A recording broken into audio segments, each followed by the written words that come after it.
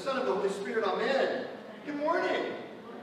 Beautiful, another beautiful, very warm, very warm day. Thank you all for accommodating the time change. We thought it might be a little bit more comfortable to worship before it got too warm out, as it is definitely forecast to be over 100 degrees today. So thank you for being here and for making the effort to come an hour early. And for those of you joining us on our online stream, we welcome you for joining us as well this morning. Guess what is on the TV?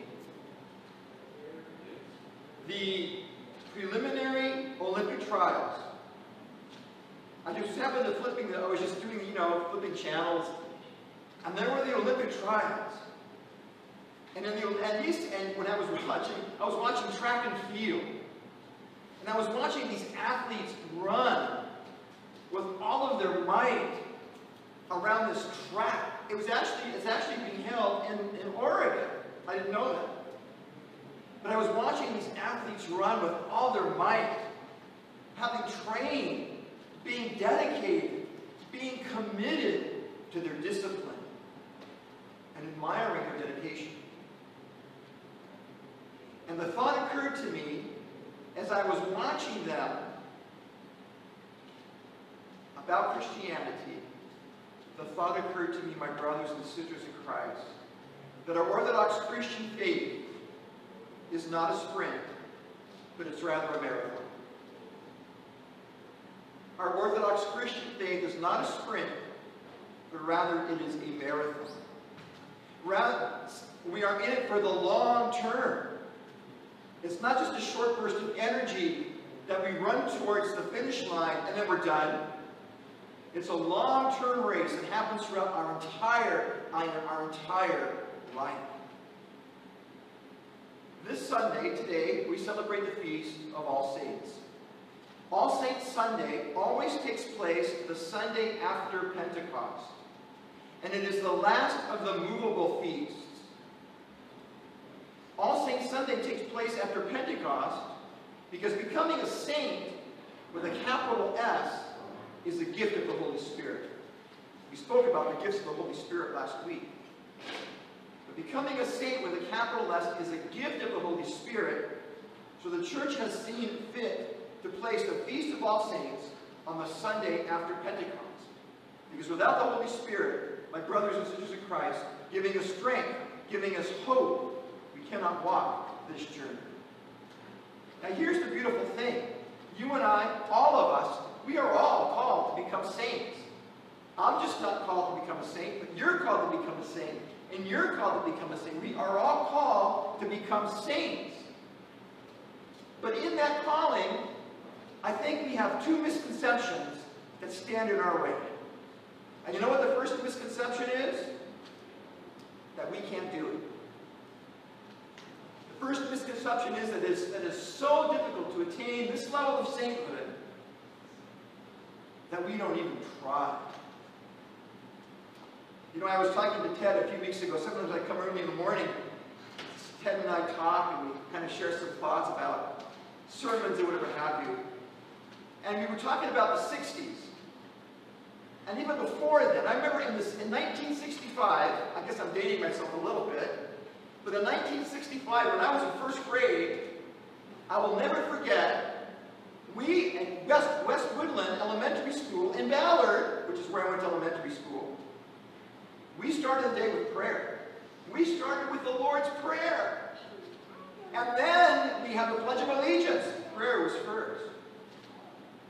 And I remember bowing my head on my table there, my desk in first grade, and praying with my students and my teacher. Back then, my parents had to plan way ahead for meals. Because on Sunday, the grocery stores were closed. There were no sporting events on Sunday. Certainly never any youth sporting events. This is in 1965. Look at how far we've come today. Look at how far we've come. There is no more prayer in schools. All the stores are open on Sunday. There are youth events now on Sunday, sporting events on Sunday. It's almost as if Sunday now is not in any way But this is how far we've come. So how can we look at these saints, and we think to ourselves, and thinking about the epistle reading of the day, the saints of the Old Testament, they so much, listen to what others suffered: mocking, scourging, chains, and they were stoned, they were sawn in two, they were tempted, they were killed with a sword. And we think to ourselves, how in the world can we do this? How can we have that strength? But I submit to you, my brothers and sisters in Christ, that being a Christian witness today requires that kind of strength. The kind of strength that led the saints of the Old Testament and the saints of the New Testament to be martyred, to be stoned, to be sawn in two, to be killed by the sword, as it says in the beautiful epistle reading today. I truly believe that to be a witness for Christ today requires, my brothers and sisters in Christ, that kind of strength. The question is, where do we have that strength? Now here's the thing. Being a Christian witness is simpler than you think. It's a very, very easy thing. When I was at the University of Washington, in that area there, that quad area, in the 70s, there were people standing in this quad area with their Bibles, and they were proclaiming Jesus, and as people were walking by, they were pointing the finger at people and saying, you're going to be condemned if you don't believe in Christ, and on and on and on. And people were just walking by. Hardly anybody ever listened. So what's the key to being a witness? It's very simple. You know what it is? The key to being a witness for Christ is just simply living a Christian life. It's that simple. Being a Christian witness for Christ is simply leading a Christian life, which isn't always easy. Leading a life of forgiveness. Leading a life of a peaceful heart in the midst of challenges. Leading a Christ-centered life that is focused on the gospel. And if we do that, people are going to notice. And they're going to come up to you and I, and they're going to ask, what's your secret? How do you do this? How do you live in peace with so much turmoil? How do you forgive? How do you love in such depth of heart? And that is an invitation for you and I to proclaim the gospel. The person asks. I love what St. Paul says in his letter to the Romans. St. Paul in his letter to the Romans reminds us, he says, how shall they call on him in whom they have not believed? And how shall they believe in him in whom they have not heard? And how shall they hear without a preacher? And how shall they preach unless they are sent? As it is written, how beautiful are the feet of those who preach the gospel of peace. How beautiful is the person who preaches the gospel of Christ. The world needs the beauty of our witness, mine and yours, my brothers and sisters in Christ. So do not fall into the trap of believing that you cannot do this. You and I, we can do this.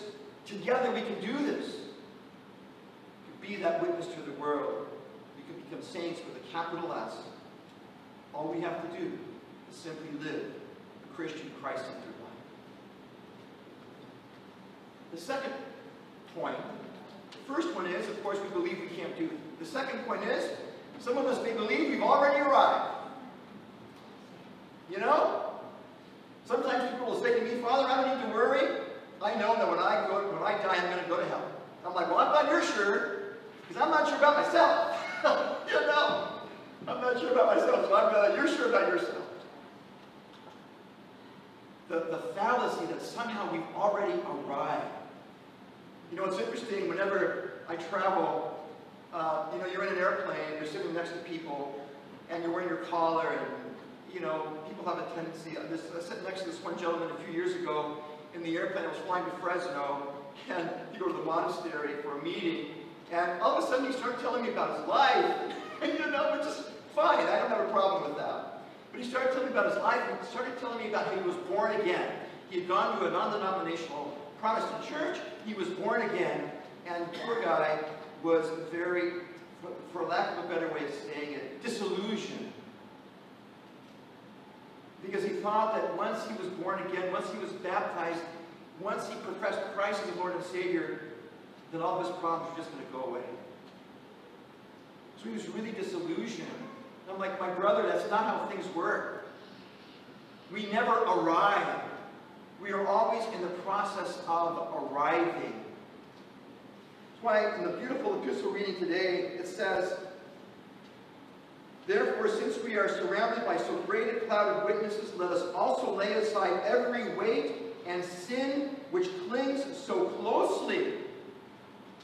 And let us run with perseverance the race that is set before us. Let us lay aside every weight and sin which clings so closely." Well, my brothers and sisters in Christ,